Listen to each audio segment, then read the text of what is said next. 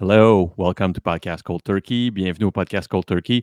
Je prends quelques secondes pour vous dire que le podcast a besoin de vos encouragements sur les différentes plateformes de podcast. Donc, je vous encourage à aller mettre les thumbs up, les étoiles, les revues aussi, peut-être écrire juste un mot pour vous dire si vous avez aimé l'expérience, si vous avez apprécié le podcast.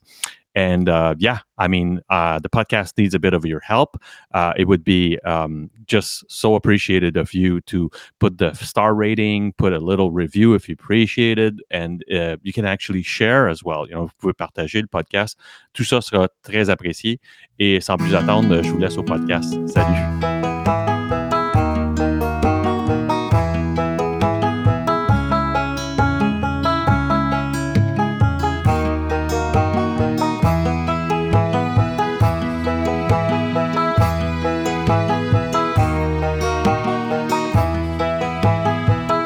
Hey, Randy, how you doing? I am awesome. How are you? I'm doing great. This is my I would say I'm really bad at meditation, so that would be kind of my meditating. Like I had, like there's only one thing, like living the present moment is right now. There's no other way. There's my dog sleeping, and she should be, she should freaking stay there. And yeah, that's the pretty much the only thing I ask of her is that, she's good, she had her treats. So like stay there, Yeah, stay asleep.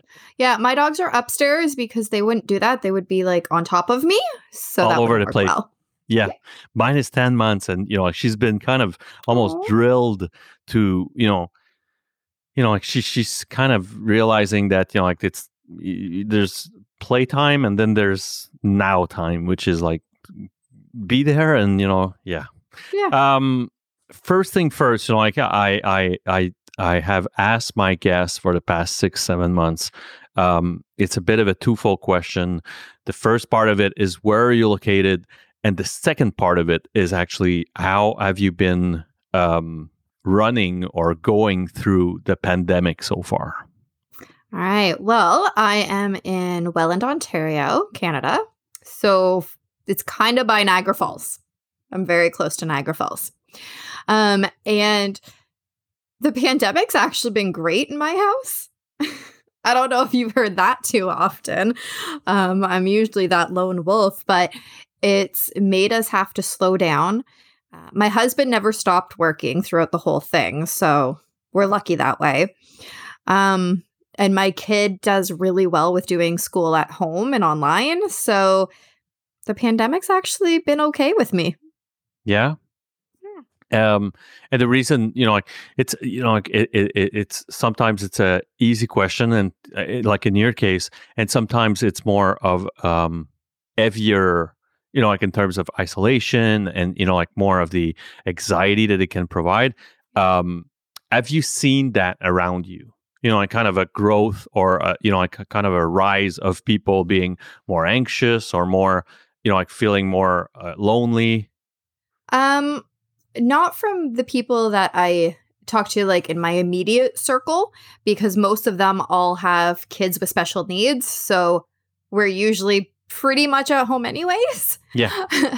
But there are some people at the gym that I go to that they have mentioned, I need to get back to the gym. That's how I take care of myself. That's for my mental health. I need to get back to the gym. So there's been a few people that, I've seen it a bit. It's and then I talk a lot about this on the podcast. Is I really have in the back of my mind the I thought really something about are we going to go through a bit of a post-traumatic situation when this is all going to be over, of people that I almost consider myself as the a bit of a the loner, and I don't mind it and miss kind of the social gathering a lot, so and at the same time I was telling you that I work in sales. My colleague is just like, oh yeah, we should go wine and dine and meet with customers, and there's while I would love to go, and it's very, it's a bit harder. But my wife, which is in sales too, does it. But there seems to be something in the back of my mind that's just like, I don't, Yeah. like, but and I know it's not just my character. There's something else. Well, And so, I think we've gotten so used to being at home because, like, even when the gym did open up, so I coach kickboxing at one of the gyms around here. And when it opened back up and I was back on the schedule for classes, in the back of my mind, I'm like, do I really have to, like, go out and see people? And it was almost like I was trying to think of excuses to not go, even though I absolutely love my job. I love yeah, being a personal trainer and I love kickboxing, but it was over a year of not having to do that. So I was like, I don't want to. yeah, But no particular or tangible reason I could think of for that other than I just got accustomed to being at home. that's yeah. I mean, like it really is. It's a weird feeling. Like it's just like, oh, maybe I should. I don't know. Like there's really something around not feeling it. Like so. Yeah. Yeah, it is really weird. Um, let's kind of get back to the regular programming of that show. By like I tend to ask the same question to every one of my guests to kind of to pick it up. Um, I ask my guests to kind of rewind their life story tape and bring me back to something that you consider a marking event in your life, like either by you witnessing something, you going through something, or you and your surrounding impacting who you will become, or who, like what kind of defined you at the time, like or marked you or sculpted you as the individual that you became. Well, there's so many moments, but let's rewind to one of the first ones that I can remember. I was about 14, and by that time I had started feeling depression. At the time, I didn't know what it was, but I did start feeling that and started having thoughts of suicide and that kind of thing. And all while I'm going through this, my household is, for lack of a better term, going batshit crazy. Um, Yeah. so I lived with my mom. By then, I wasn't really seeing my dad. I used to go see him every other weekend, but he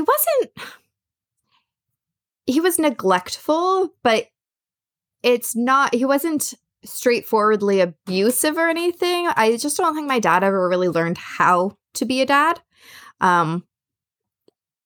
Yeah, I don't want to say anything bad about him. He wasn't bad, but it wasn't home. So by the When time did they separated?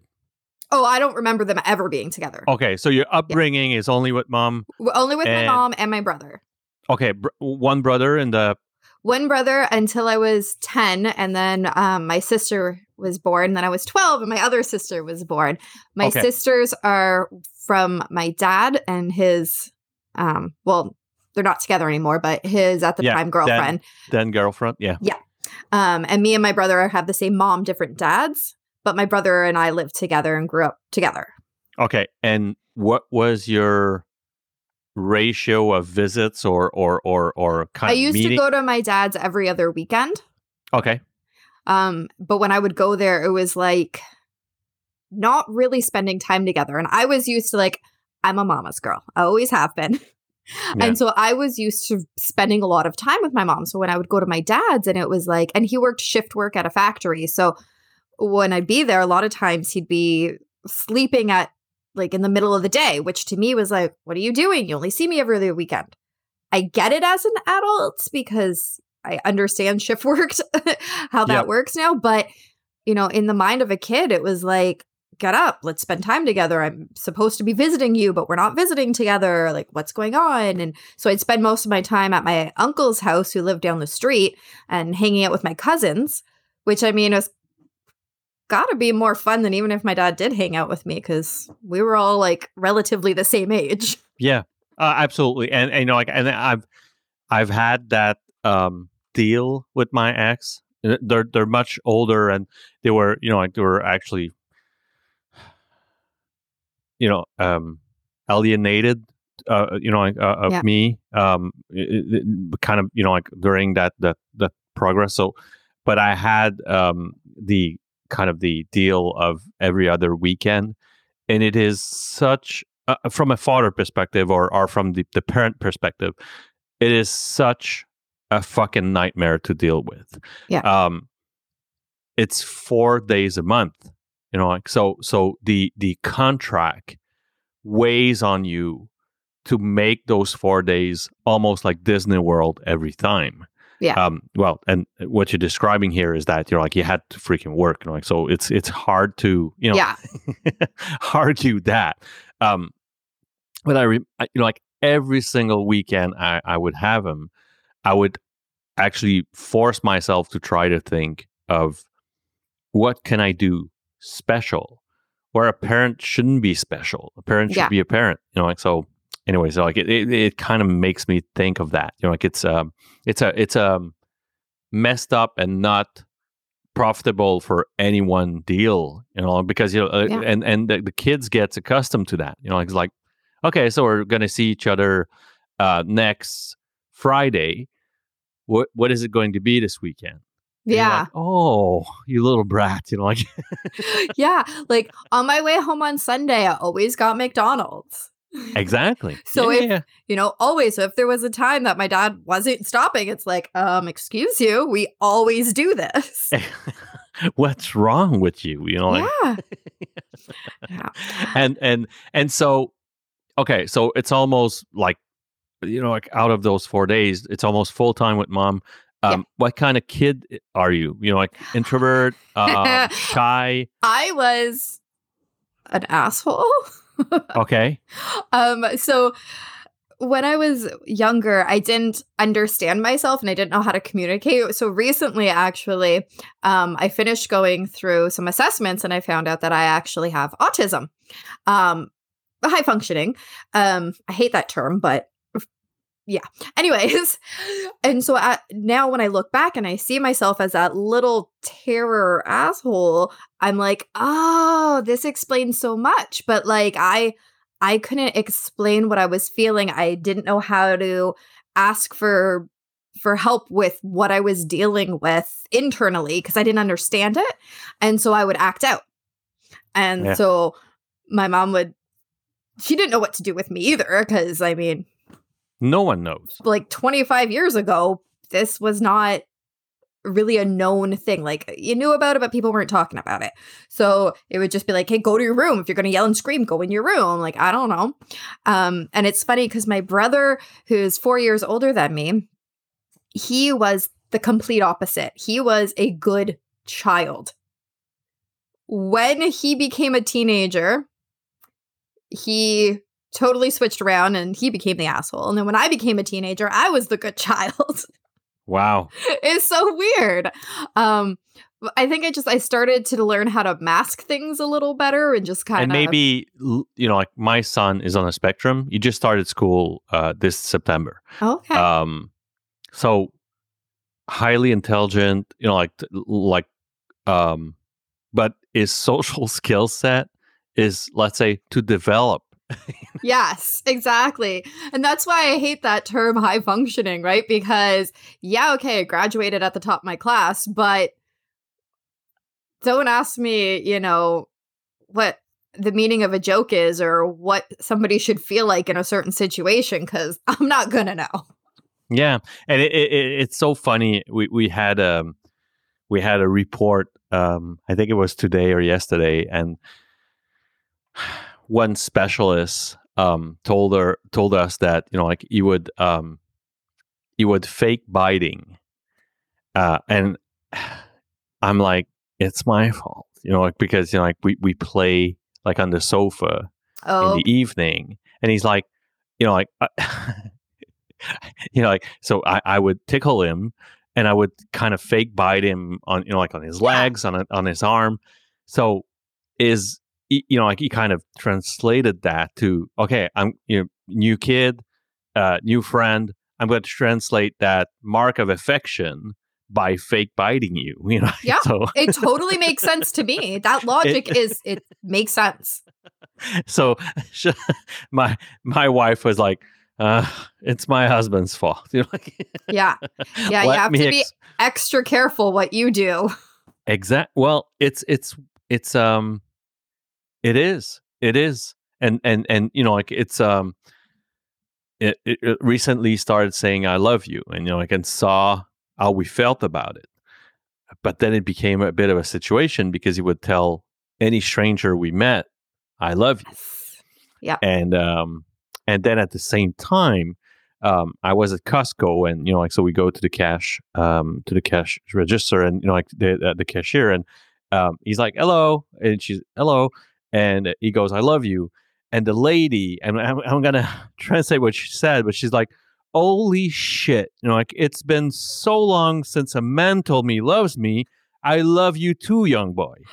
And I started to laugh, and she was like super happy, put her smile on her face, and you know, like, just, but it came, you know, like, it really, that kind of almost scream of truth, came from her gut, you know, like, it was just like, holy shit, you know, like, just, and I started to laugh, and it made me think a lot, and I was like, well, you know, like, my son is actually not throwing fuck yous out Yeah. there, you know, like, My kid he's does that one.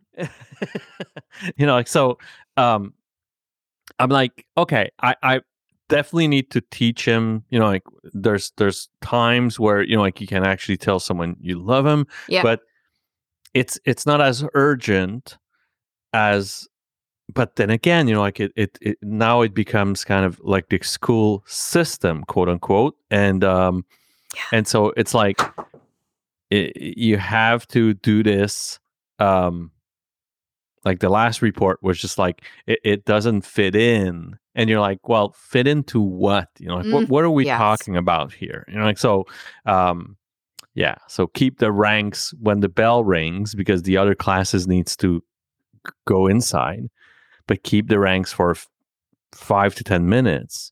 Mhm. You know, like, we're asking a 5-6-year-old to keep ranks, you know, like, keep it in ranks for 5 to 10 minutes. I mean, I like, don't even think I could. I mean, same for me, you know, like, and you know, like, and they don't have their phone, you know, like, Yeah. so yeah, I mean, anyways, so from 10 to 14, you kind of develop those coping mechanism without even knowing that Yeah. that's what you're doing, but you're developing kind of almost like a persona, I'm guessing. Yes, exactly. Yeah, a different Randy, right? The one that the public sees.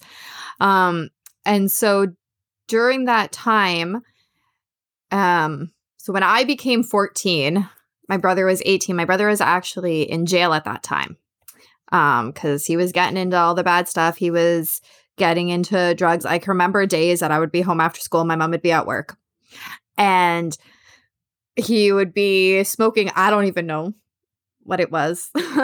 It wasn't weed. It was something harder. And he would be like, oh, you want some? I was like, no. I'm like 10. No, I don't want some. What? And so, yeah, he was getting into all that bad stuff. And so when he was in jail, actually, my mom got married to my stepfather. And he was a raging alcoholic, which he hid before they got married. And then as the marriage progressed, he started drinking more. So my mom, it seemed like she didn't have time for me. And again, as an adult, I'm like, oh, you put your effort where you think it needs to be. Cause like my youngest also has autism. And then my older stepchild doesn't. And so we would spend a lot of time with the younger one because the older one, you know, they're fine. So I get that now as a parent. Yeah. But in my teenage brain, all I was thinking was, you're going to the jail to visit Brandon all the time. You're spending all your time with Kaz, and you know, we're not doing any of the things that we used to do together.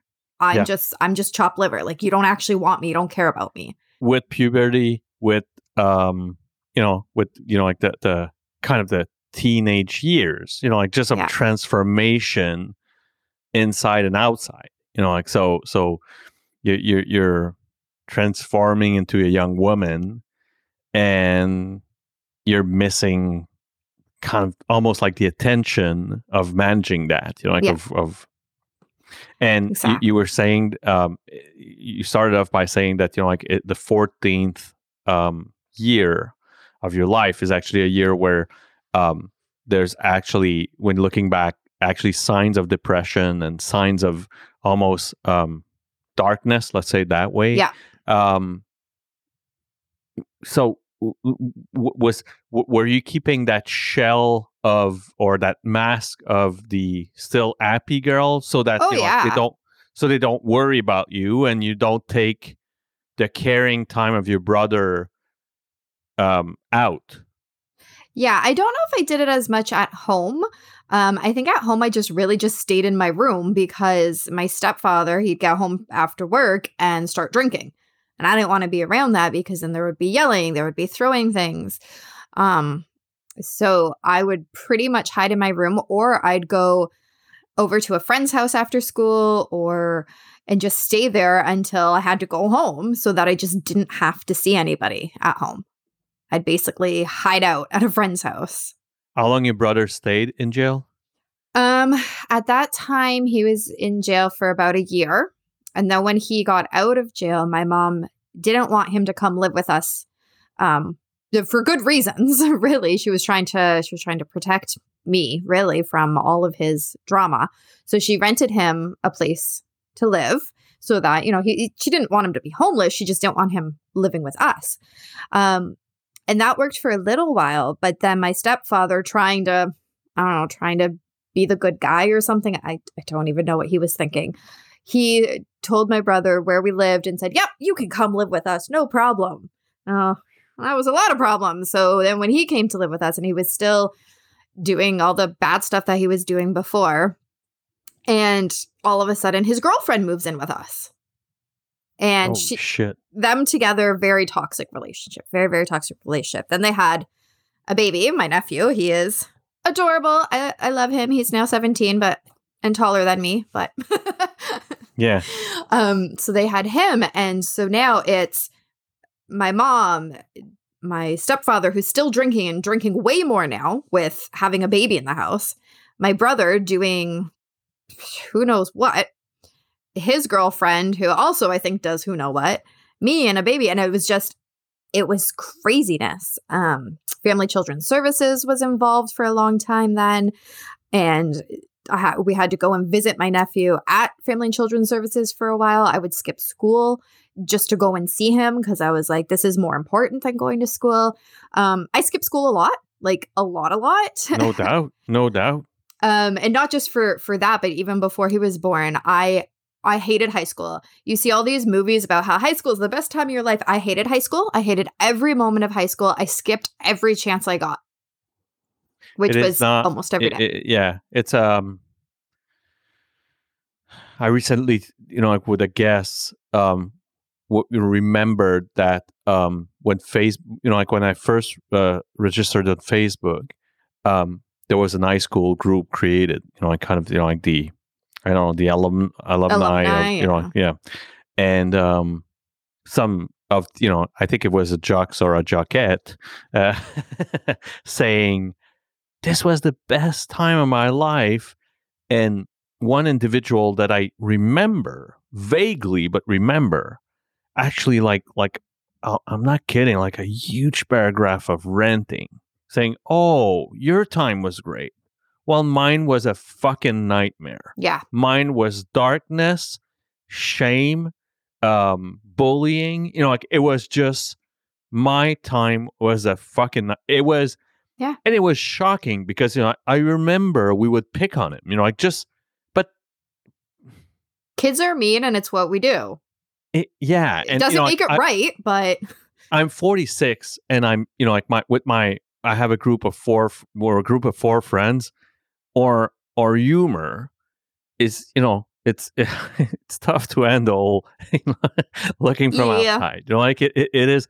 So I've always been kind of used to that. Like I think I'm tough skin on this, and I was probably kind of the easy to pick on. Because like I was kind of the nerd leaving nerdness because I didn't want it, kind of the Yeah. rebel, but almost too bright to hang on with the like the anyway. So like it would have been easy to pick on me, but it would like it would just I wouldn't feel it, like it was just like, meh, all right, Yeah. and I ended up being like the guy that did the after prom party at my parents' country house. So like it was just, Jeez. yeah, I mean, which I was by the way kid that was wasn't invited to the parties, so. yeah. So yeah, and that was pretty much like what that man today said. He said, like I'm almost like still way on like way on him, like that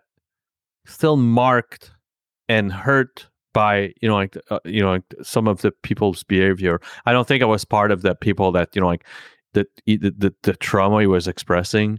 I was more like low profile, but it kind of blew me a bit away to see that for some people it is much worse. It is not a good time, like you feel like feel like shit. Like feel like shit. And I didn't want anybody at school to know what was going on at home. So I had to pretend to be something else entirely. Oh yeah, everything's hunky dory, when really I didn't want to go home ever.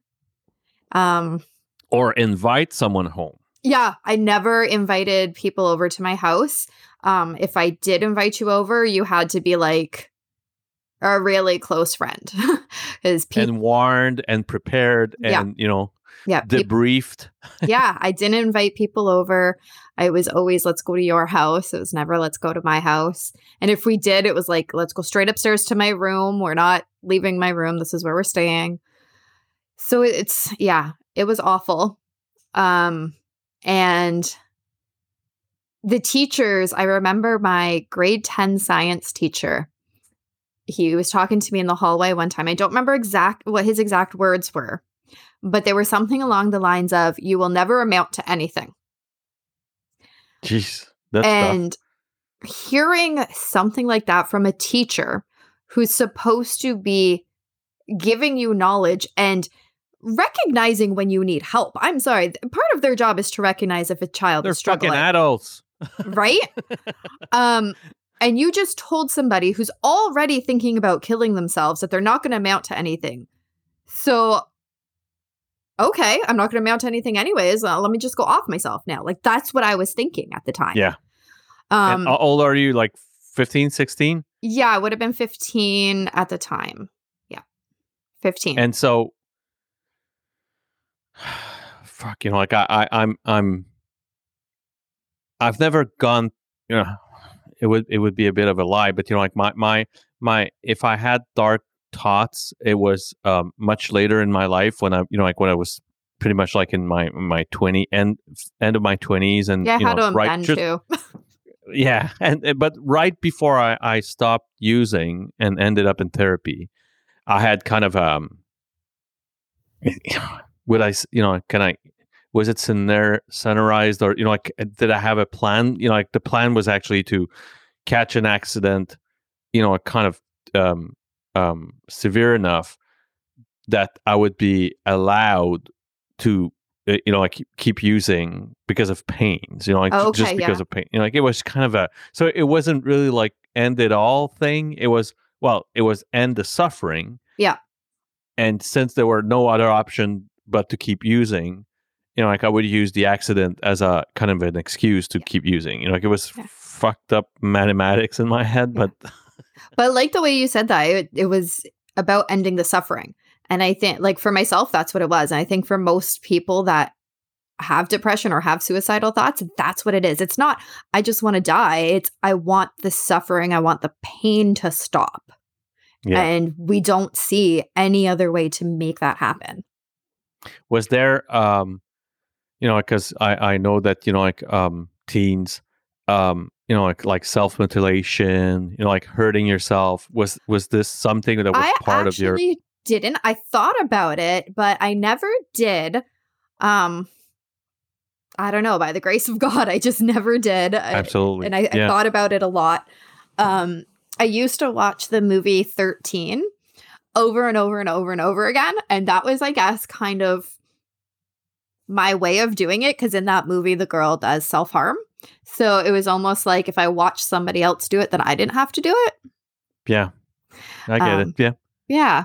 And so what happened next? I mean, like, because this is heavy, right? You're like, I mean, you're like every morning you wake up and it doesn't get better. Yeah, exactly. And in fact, it just gets worse because now we're dealing with Family Children's Services, and then we're dealing with my brother and his girlfriend breaking up, getting back together, breaking up.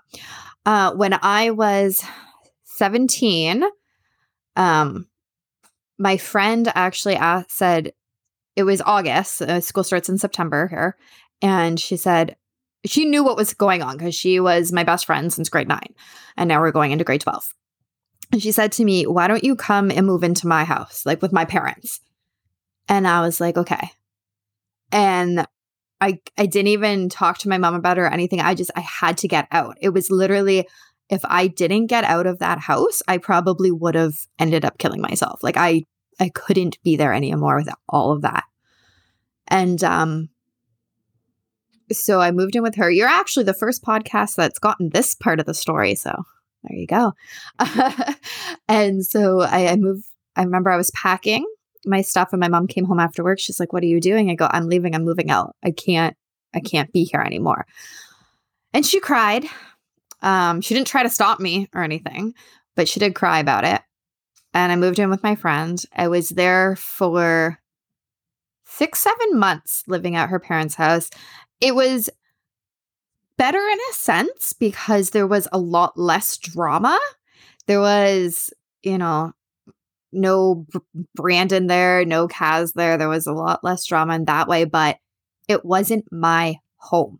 It wasn't where I belonged.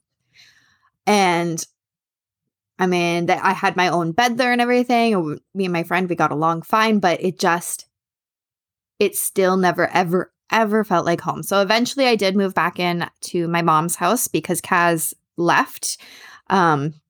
So I moved back in there for a very short stint. So I had graduated. I moved in, graduated from high school, and then I found another apartment that I rented with a girl from work who I was working with at the time at Subway. Because after you move back home, after you've moved out, it's kind of weird. It's not home. Yeah. Still, it's kind of exactly. Okay, so I'm back at mom's. Yeah. It's really weird. It is. And it was still very broken, even though my stepfather was gone. My brother was still there. And it was a very broken feeling. Like you could tell that my mom was in a lot of emotional pain. And it didn't feel good. So I moved in, rented a place with a coworker. Lived there for a couple months, was a fucking idiot and got pregnant. When then broke up with him because, like I said, I was a fucking idiot. So at the time, all I wanted was somebody to tell me that I was an okay person, to say, I love you. It's okay. And so I was like, okay, yeah, sure. Love you too. And in my head, I'm like, I don't even fucking know you, but sure. Love you too. Cause you're saying it to me. So that makes me feel like I have to say it back to you. And I never really wanted it to lead down certain roads, but it did. And so, yeah, I ended up pregnant and then I ended up homeless. Because I didn't want to be with him. Like, I knew I didn't want to be with him. I knew that before I was even pregnant. And I had broken up with him. But I had nowhere to go. At that time, too, my mom had moved in with her, was renting a room off of my uncle. So I had nowhere to go. I ended up moving in with my aunt for a little bit. She was always like a second mom to me. She always took very good care of me. And so I lived there for a while I was pregnant. And then... with my two cousins there. It was all right. There was a pull-out couch I slept on, and we watched lots of horror movies. It was fun. Then I had my baby, in October of 2006. And I moved back in with my mom because at that time she had bought a house with her boyfriend at the time, who we all thought was a great guy. Turns out he was a cokehead. My mom attracts really great people. Yeah. It usually is the case, like when, because if you have dependence, you have codependence. Yeah. Like one doesn't come without the other. Yeah. Because they wouldn't get along. So your mom must be the prototype of a excellent codependent. Yeah, my mom doesn't do well by herself. She's lived in my house now for 9 years and was supposed to be here for a few months. Yeah. So here we go. Here it is. Yep. So I moved in there. At first, everything was going really well. And then I don't even remember exactly how, but my brother ended up moving in there again too. And I don't understand why Wayne was like, yeah, sure, come move in with us. After my mom's like, no, but whatever. So he moved in. So his girlfriend moved in. Yeah. And so right? Back to... Yeah, same story on repeat now, except this time I've got an infant. My nephew was living with his other grandma, his maternal grandma. And so we saw him sometimes. So that situation was a lot better. This girlfriend was a different girlfriend. And they have another baby. Yeah. Who is taken away again. Then they have another baby who... it was a long story. Anyways, so there's babies in the house again. And we're fine. And my brother was drinking pretty heavily. I don't know for certain if he was back into drugs, but I can only assume so because if he was before. But at that time, he was still holding down a job. But afterwards, they would go out and drink or drink on the work site. It was like construction. And then Wayne, my mom's boyfriend, he started getting really verbally abusive and stuff. And you could hear him downstairs yelling and screaming about everything under the sun. And he was a drinker. Later, I find out that he was also doing coke. And so I was like, hey, I have to get out of here. Again, like I need to find somewhere to go. I put in an application for housing to get subsidized housing because I was on maternity leave. Then I'm on maternity leave, find out my job is closed, so I have no job to go back to when I'm off maternity leave. Wow. Yeah, and then I was also looking at just going into like women's shelters just to get out of there. I was really lucky though because I did get into subsidized housing. It was a really nice apartment. And when my kid was 6 months old, I met my husband. Well, I didn't meet him. We actually had met a few years prior to that, but we actually started dating then. And so that's like almost 15 years ago now. So there's a good part. Congrats. So yeah, when my kid was about 6 months old, we started dating and he was going to college. So that was June and he was already registered to go to college in the September.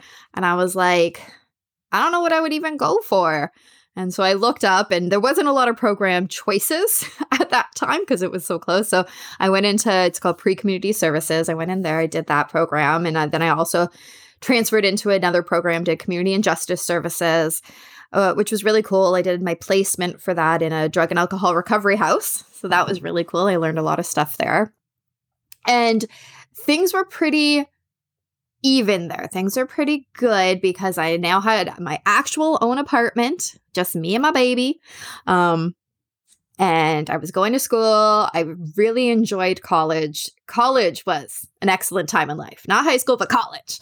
Yeah. It was awesome. Even though I am not in the field anymore at all, it was great. So things are going pretty good.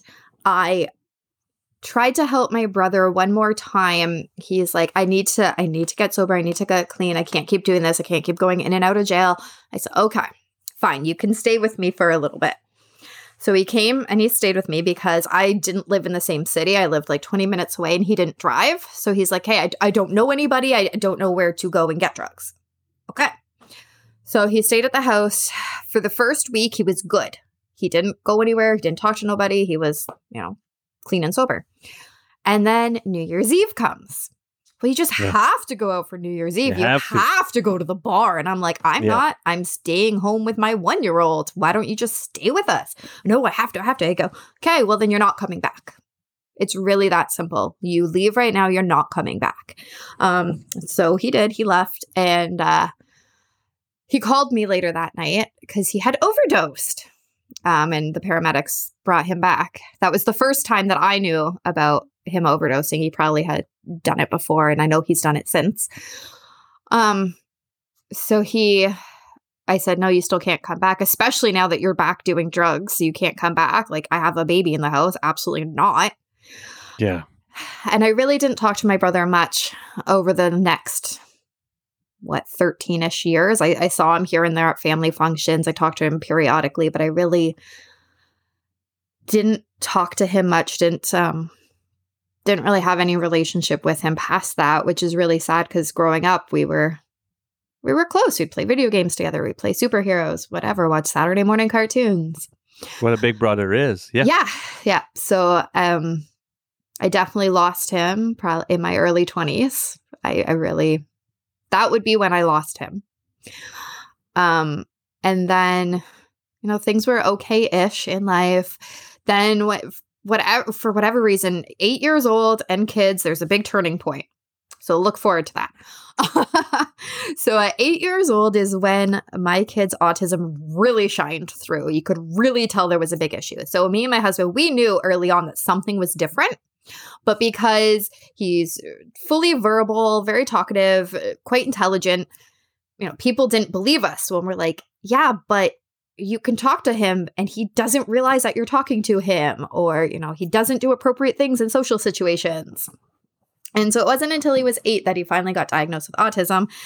And we went through a lot of violent meltdowns, and I'm talking like violent. I've had stuff thrown at me. I've had him chase me. I've had him try to push me into a road, like just crazy shit that people don't want to believe, but it happens.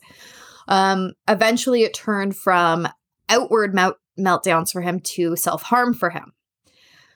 And so here I am. My depression's coming back now because, I'm just the worst parent in the world. I can't help my kid. What the fuck good am I? Yeah. And so I'm trying to go to work. I'm working in social services at the time as an employment counselor. So I'm going to work all day, listening to everybody else complain about their life and how it's so horrible. Then I'm going home to my life where my kid is trying to kill himself. So it progressed from just self-harm of like cutting to actual suicide attempts. I cannot even tell you how many times we had to take him to the hospital because he actually tried to kill himself. He has tried to cut his wrists. He's tried to hang himself. He has tried to take my antidepressants. We have a safe in the kitchen now where all of our knives go, all of our medications go, because it was so bad that you couldn't leave him by himself. It was constantly him trying to kill himself and going to the hospital, and the hospital going, oh, he's fine now, and sending them home because our mental health system is fucking ridiculous. I know. Yeah. Yeah. And the one time he even looked at the doctor in the eye and said, I feel like suicide. And they're like, kids don't say that. He's fine. He's faking it. Like, what the fuck do you mean he's faking it? We're here because he just tried to slit his wrists, but he's faking it. You fucking kidding me right now? Yeah. So yeah, I would drive to work crying. I would drive home from work crying. I would hide in the bathroom at work crying. I ended up taking a leave of absence from work for a mental stress leave, trying to figure out what the fuck I was going to do. We were being called, like before I took the leave, we were being called constantly to go to school to pick him up because the school couldn't handle the meltdowns. They couldn't handle him. So that was grade 3. They had in grade 4, they put him in a different class. School didn't think that worked, so they put him in another class for grade 5. School didn't think that worked. They put him in a different class for grade 6. We ended up homeschooling for most of grade 6 because he refused to go to this other class they put him in. And then in grade 7, so again, all through that, I am just trying to keep it together. And there was definitely days that I probably should have taken myself to the emergency room and said, I feel like killing myself. I feel like driving off a bridge, because that was my plan. I had a bridge all picked out. So where I live, there's lots of bridges, oodles of them. Anywhere you go, you'll find something. So I had picked out a specific bridge that I was just going to drive my car off the road one day after work and just sink into the water. This was a bridge that not too many people go around, so nobody would see me as I just left. Because I didn't see any other way out of all of this. Like, obviously I was useless. My house was a disaster. I didn't know how to help my kid. My work was subpar by this point because, well, my life was falling apart. And then I had to take time off work. So I left all my coworkers doing my job for me because I'm not there. And then, of course, me and my husband are arguing all the time just because neither of us knew what the fuck to do. Yeah. So it was pretty bad. It was really bad. I went into therapy. I got on antidepressants. They did help, but life was very, very difficult. My kid was in and out of the hospital, in and out of different therapies. Then in 2018, I got diagnosed with cancer. So, that was loads of fun too. So I had cervical cancer. At first they said, oh, it's just one little bad part. So I had a surgery. They took out that one little bad part, sent it away for more tests, came back and said, actually, we have to take out everything. And I was like, oh, okay. So then I had to have another surgery and I had a full hysterectomy. At that time, my kid was still going in and out the hospital. He was now finally, though, on a wait list to go into a treatment place for 3 months. That would help him. We were really hoping that was going to coincide with when my surgery was, but it didn't. Had the surgery. Ended up getting an infection after the surgery that put me back in the hospital and almost killed me. And so then afterwards, in September, he finally got into the treatment place. Is called CPRI. And there's mixed reviews on it, depending who you ask for. For us, it was a godsend. It was the absolute best thing. So him going there, he went there. We dropped him off Sunday night, picked him up on Friday. So he stayed there during the week. They had school there. They had all their rooms or whatever. Then he'd come home for the weekend. And so during that week, I could actually breathe. I could go, okay, what the hell do I need to take care of myself so that I don't drive off of this bridge? And by then I had quit social services because I knew that I couldn't go back to that. I knew that even when he came home, we were going to have to make a lot of adjustments to make sure that we could manage the house and everything. So after that 3 months, he came home and things have been a lot better with him. He has not tried to kill himself in 3 years now. Yeah, we have not had any hospital visits. We've had a few little meltdowns here and there. We've had some crying fits, but it's a lot better for him. My depression is being managed a lot better now with having gone to therapy and my antidepressants that I take. At one point, I was like, oh, I'm fine. I'll stop taking antidepressants. Don't do that. No. Do that. No. That's a bad idea. That's a bad idea. Yeah. I have to learn the hard way. And do you have like a and when I'm going to ask, do you have like a strict diet? But when I say diet, it's not about like necessarily like the food or physical part of it, but I usually ask my guests by the time the podcast ends, what is like the Randy Lee daily regimen of stuff she has to do to take care of her mental health, physical and spiritual health, kind of in line and in check? Oof, that's a big question. Okay, so I eat my 3 meals a day, breakfast, lunch, dinner. Always have snacks in between. Try to eat lots of fruit. Fruit is good. I have to work out pretty much every day. Today I didn't, but my body was super sore from last night, so it's okay. Rest day.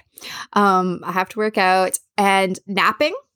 I take a nap almost every day, and that really, really helps a lot. Yeah. I do kickboxing as part of my workout, which is nice. And just slowing down, which is why I said the pandemic was good, because I used to always say, oh yeah, I could do that. Yeah, I could do that. Yeah, I could do that, because I technically can, but I can't do it all. Yeah. So doing that and then being more authentically me has helped a lot. I don't try to hide all of my craziness, all of the things that make me who I am. I don't try to hide those anymore because now if people don't like me, that's their fucking problem. I don't care anymore. I'm gonna be me now. Yeah, you drop the masks because anyways you don't have time to entertain them. Like that's that's mostly what happens. Like it's yeah, I mean, like it's already so much fucking work being yourself. Yeah. And when I say that, it's just, like the censorship comedy taking place like right in the frontal cortex, whatever. Like it's just handling these folks, like is a yeah, exactly. is a job, And so when you need to add a mask to kind of the persona that you'd love for the people to see or to know, I mean, it doesn't make any sense. Like it's impossible to manage. So it's exhausting. It is. So yeah, everything was going really well, but one other big thing that happened this year. Okay. In May 20th, I got a phone call. Well, actually, first I got a Facebook message from my brother's ex-girlfriend that said that the cops were trying to get a hold of my mom and they couldn't because she was at work. So I needed to call her. So I call her. And she told me that my brother was dead. And I was like, what are you talking about? What do you mean? And so she gave me the phone number of a Streetworks worker. So Streetworks is a drug program that they try to help the people who are living on the streets who are addicted to drugs in my region. So she gave me the number of the person that found my brother. So I call her. She was super nice. Apparently, my brother and her went to school together like a million years ago. So she had met me. I don't remember, but she was super nice. And she said that my brother had overdosed and she was crying. And she's like, I'm so sorry. I tried to save him. She tried to do that naloxone stuff. I tried, it didn't work. And I was like, what? It didn't seem real. And she said, she was still there in the room that it all happened. Because I guess whoever my brother was with at the time called her and said, he's not waking up. You need to come here. So she went there as fast as she could and she called 911 on her way. But it was too late by then. And then she let me talk to the police. And that's when it actually hit home, when I actually talked to like a person of authority. Yeah. And I was standing in line outside of the pool store because I had to get my pool water tested. And I just started bawling and I sat down on the ground and I'm crying. It's my turn. The guy comes up and I hand him my water. I'm like, I need my water tested. So I was like, okay. So I call my mom and I don't usually call her, and she was at home and like I was going to be home in 10 minutes. So obviously that's kind of a red flag. I said to my mom, I said, don't answer your phone. Don't go anywhere. Wait for me. So she obviously knows I'm bringing bad news. So I get home and I go in the house. I say, Mom, sit down. And I start patting the chair. I'm like, you need to sit down. She's moving slower than a snail. I was like, you need to hurry up and sit down. She goes, no, because I know as soon as I sit down, you're going to tell me something bad. I said, do you need to sit? So as soon as she sat down, I was just like, Brandon's dead. I couldn't get out anything other than that. I couldn't tell her the story right away. And so we start crying and we're hugging and all that stuff.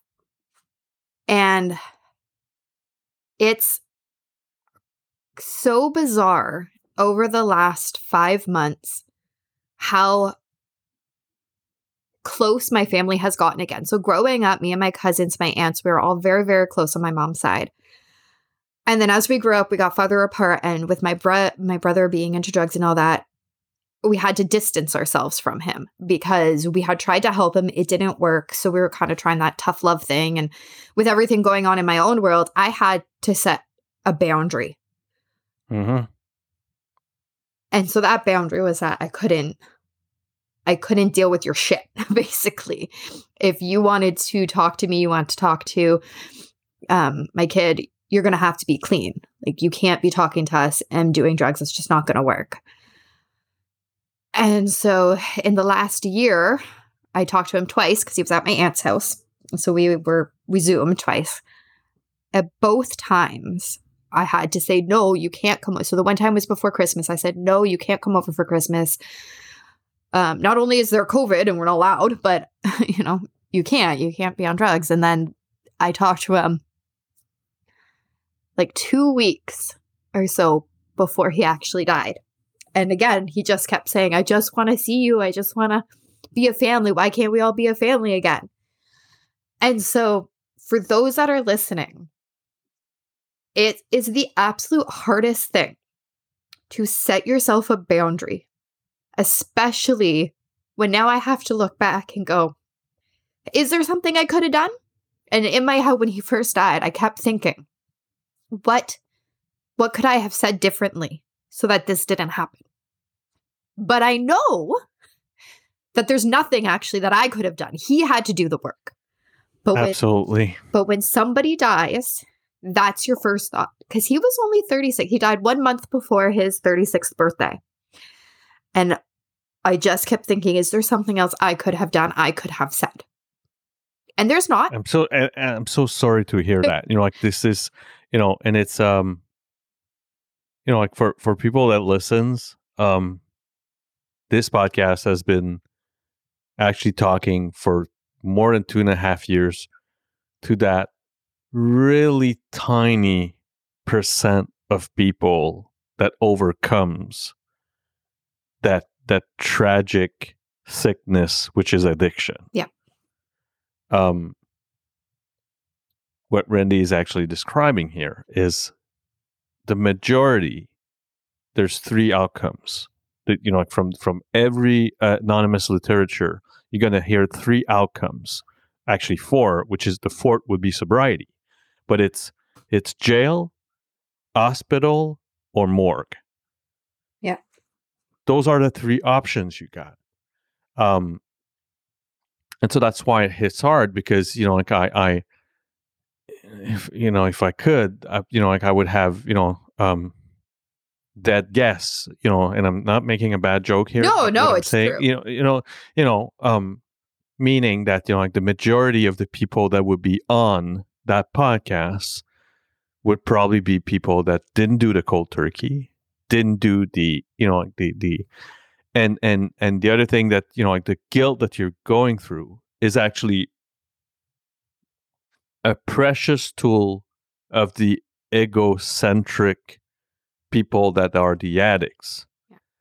It's a precious tool, so for not to be a codependent or an enabler, your family and yourself did exactly what should be done, which is not falling for that guilt. Yeah.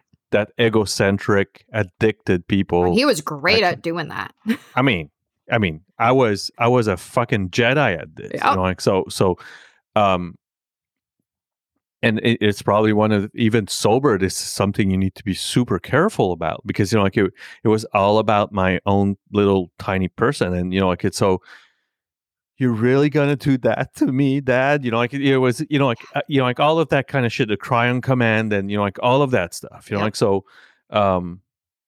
I don't know your brother, but I know your brother, right? Yep. Because the journey he went on. And we share the gene, we share kind of that, that gene, so it's super important for, the people that listens, that what Randy's describing is actually, the majority of the guests that I'll never have on are those that fall to that, to that battle. And while at the same time you're describing, which is probably the source of guilt of all of the parents. I myself am a parent of, my oldest, which is actually right now using, and but he's not calling me because he knows that, my option or kind of, like the environment on which I'm going to allow him to meet with me and my family, and is going to be you don't use, and like you've kind of like started like what's going to be needed for you to get clean at some point, like so that involves like not using and so on. Like this is for me, like it's I appreciate like you opening your heart to this, because it's a it's a fucking tragedy, like so there's no other word. Yeah. And no other words. For the family members that are left behind, I mean, we're going through lots of emotions. One of those emotions, and it's totally okay to feel this way, is pissed off. Yeah. So, little bit of a funny story, because maybe not keep crying. So when we actually buried him, we had the funeral about a month before we buried him, because my mom wanted to have his body there for the funeral and then cremate him. So I put him down in the hole, and I'm like, haha, I put you down in the hole. But then afterwards, my mom wanted everybody to go up and say something to him. Not for everyone to hear, but just, say something to him. So I was the person, I went around and I told everybody, okay, it's your turn. Go up there. Because we were only allowed a few people there because of COVID. Yeah. So when it was my turn, I went up and I crouched down, and I was giving him shit. I was like, what the fuck are you doing right now? Like, why did you do what you did? You were not supposed to do that. Well, mom is not supposed to be burying you right now. I'm supposed to be fighting with you when we're burying her about what we're doing. I'm like, this is not. And my godmother walks by and she hears me berating him. And she goes, you're going to be mean to the poor guy? He's dead. I'm like, it's okay to be mad. And I just, all of my grief, all of my everything kind of just came out, because for the weeks leading up to that, I had to be the strong one for my mom, because she doesn't have anybody else now. It was me. So I was doing basically all the funeral arrangements. My mom had to sign off, but she wasn't making any decisions. So I made all the decisions for everything. And then finally I was like, no, we're allowed to be mad right now. Does anybody here actually want to be here right now? And they're all like, well, no. I'm like, exactly. So why can't we just say what we're all thinking and say, Brandon, you're pissing us off. You were supposed to get clean. You were not supposed to die. We're not supposed to be burying you right now. Mm-hmm. I'm like, it doesn't mean that we don't love him. In fact, it probably means that we love him a lot because we're mad at him right now. Because you don't get mad at people that you don't love. Right? So just a little bit of a funnier story, but it's okay to be mad at them. Absolutely. Not only that, I mean, like, I think it's almost like healthy. Yeah. Yeah. I mean, like when I've been hearing story for the past, like not for the past, but for about, like 300 hours of people that, and with, like some multiple relapses and, like just, like some told me that, like on Christmas Eve, he finally grabs, like finally gets allowed or permission to have his kid for, like for Christmas, and comes cravings, and, he has a choice of leaving his kids that he probably hasn't seen for a year, and go have a hit, and actually fucking leaves his kids there, and because the addiction is too strong, again. So like the bottom line is that like you are angry at addiction more than anything, like it's and it's really, really hard for people to understand how strong that shit is, like it's, and actually it's so strong that it kills, like it's so strong that people will like use to point of death, and like and overdo it, and just the obsession and the compulsion of just repeating it, like even though he probably was on the bricks of death multiple times in his life, like and well, we went to clean out his room. I had another little breakdown then, because you see what his life amounted to. There was nothing that we found of any sentimental value to really keep from him. A few of his drawings, but really there wasn't anything there. And you look around and there was tons of needles and tons of those used naloxone kits.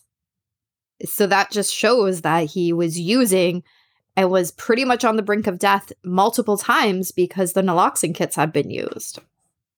Yeah. I had to walk away. And so- I walked away and cried outside. What is your life? And that was how long ago? That was in May of this year. So Jesus 5 Christ. months now or so. So how are you doing today? Today I'm good. It really sucks because ultimately his death doesn't change my life much because I didn't have much of a relationship with him before. Yeah. The biggest change was really that I don't have that hope now any longer. Because I always hoped that he was going to get clean, that we would be able to have that relationship. Because like him and my kid are so much alike.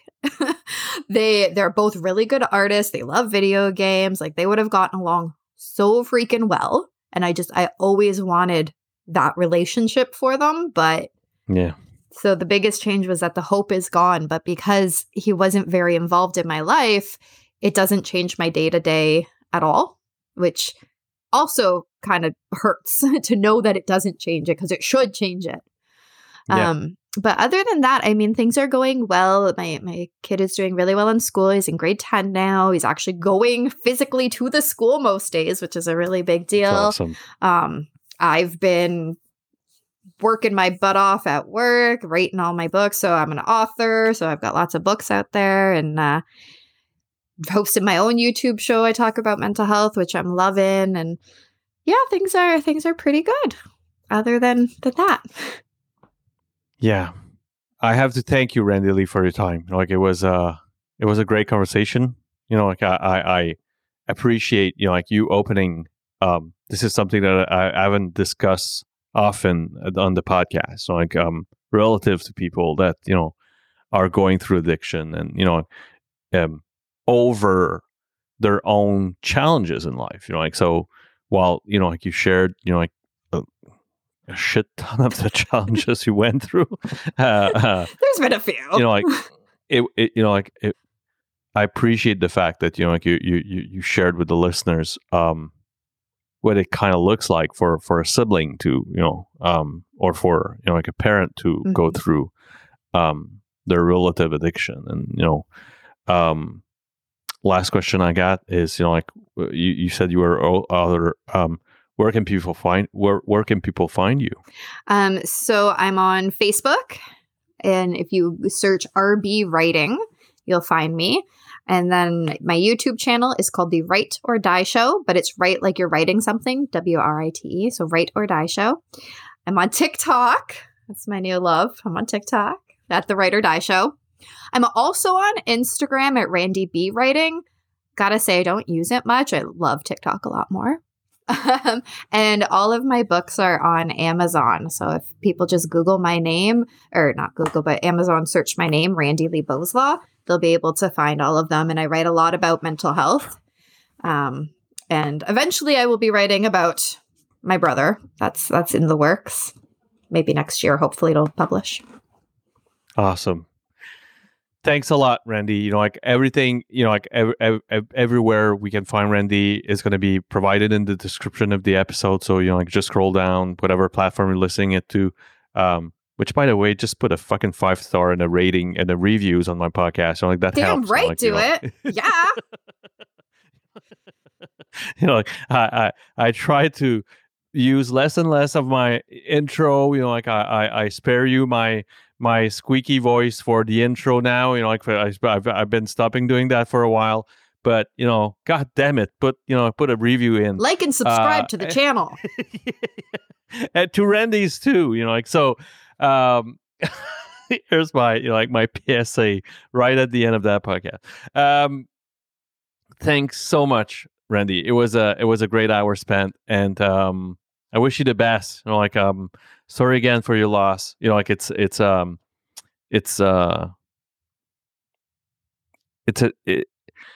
a tragic but so often told story that, you know, like it you know, yeah, like you're reminded of like the fucking important, like we have to care about that sickness.